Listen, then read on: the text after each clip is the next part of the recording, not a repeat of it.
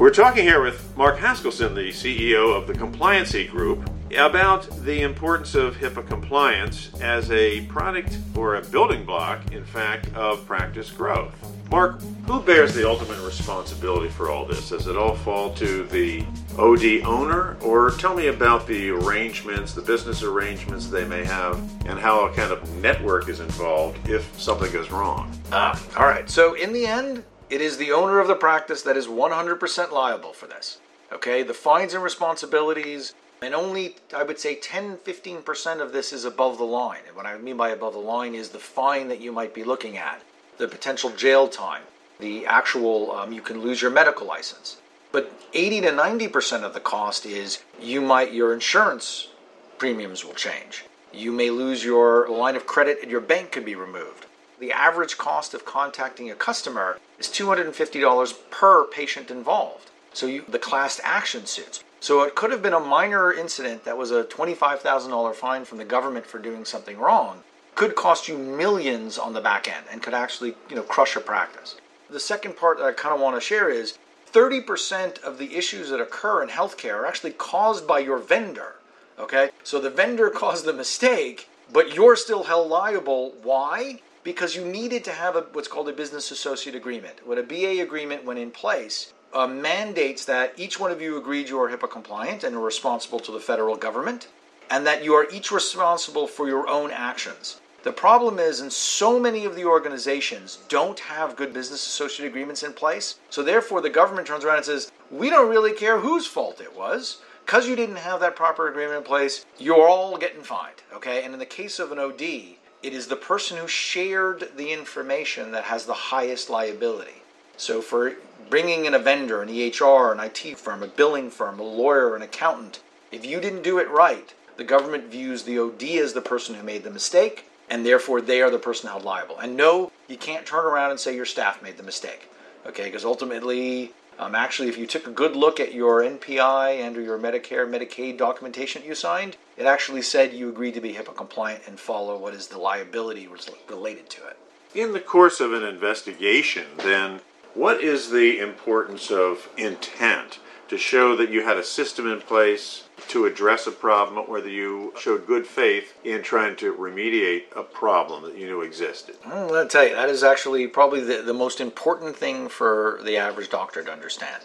The government and the law never expected for you to be a security expert. They didn't expect you to be perfect. As a matter of fact, there is no such thing as a certification for HIPAA compliance. The government doesn't give one. There is no organization that can give you a certification that you are 100% compliant. All right? Now, the point that you made earlier is your proof of good faith effort. Okay? Your requirements are to assess your risks every year, and there's 6 pieces that are required under that. Okay, often people address the technical and security well, but fail to address the privacy and administrative components. Okay, so step 1 is you have to do that every year. Okay, step 2 is you must have those remediate. You must understand your gaps and have a documented remediation plan where you understand what your risks are and you have a plan to fix them. Okay, doesn't mean you have to have them perfectly fixed, but you have to show that you understood it and you documented and that you are on plan to address those issues. And I can share other examples of people who had bad things happen, lost laptops, etc., but were not fined or in any way held responsible by the government in the case of an audit because they could prove their good faith effort. So the rest of good faith effort are things like, do you have policies, procedures, and training? Has your staff legally agreed that they are reviewing them every year and that they've agreed that they are going to follow those rules? Often people do a staff training. Understand that staff training is not proof. It's not an agreement or a full agreement from your staff members saying they understand this and they are going to follow those. The rest of the issues have to do with how you work with your vendors. Have you business associate agreements, for example, showing that you made it a point that there was no vendor who serviced you, that you didn't do 2 things. Have a business associate agreement, a legal agreement that they understood that you were sharing PHI and they were responsible for helping you protect them. 2, that you had done a technical due diligence to make sure that that organization, even if they said they were going to protect them, actually had the capacity to do so. And then the very last item has to do with a lot of people have an incident. And an incident can be something large, like you had a malware or a lost laptop, or it could be something as simple as you faxed something, to the wrong office. Okay? What the government wants you to prove is that you investigated that, and by the way, large or small, that you identified where the risk was, gap is the term that would be the legal term, and that you've done everything responsible to remediate those issues. So something as simple as a fax, hey, maybe your fax machine is old and the button sticks.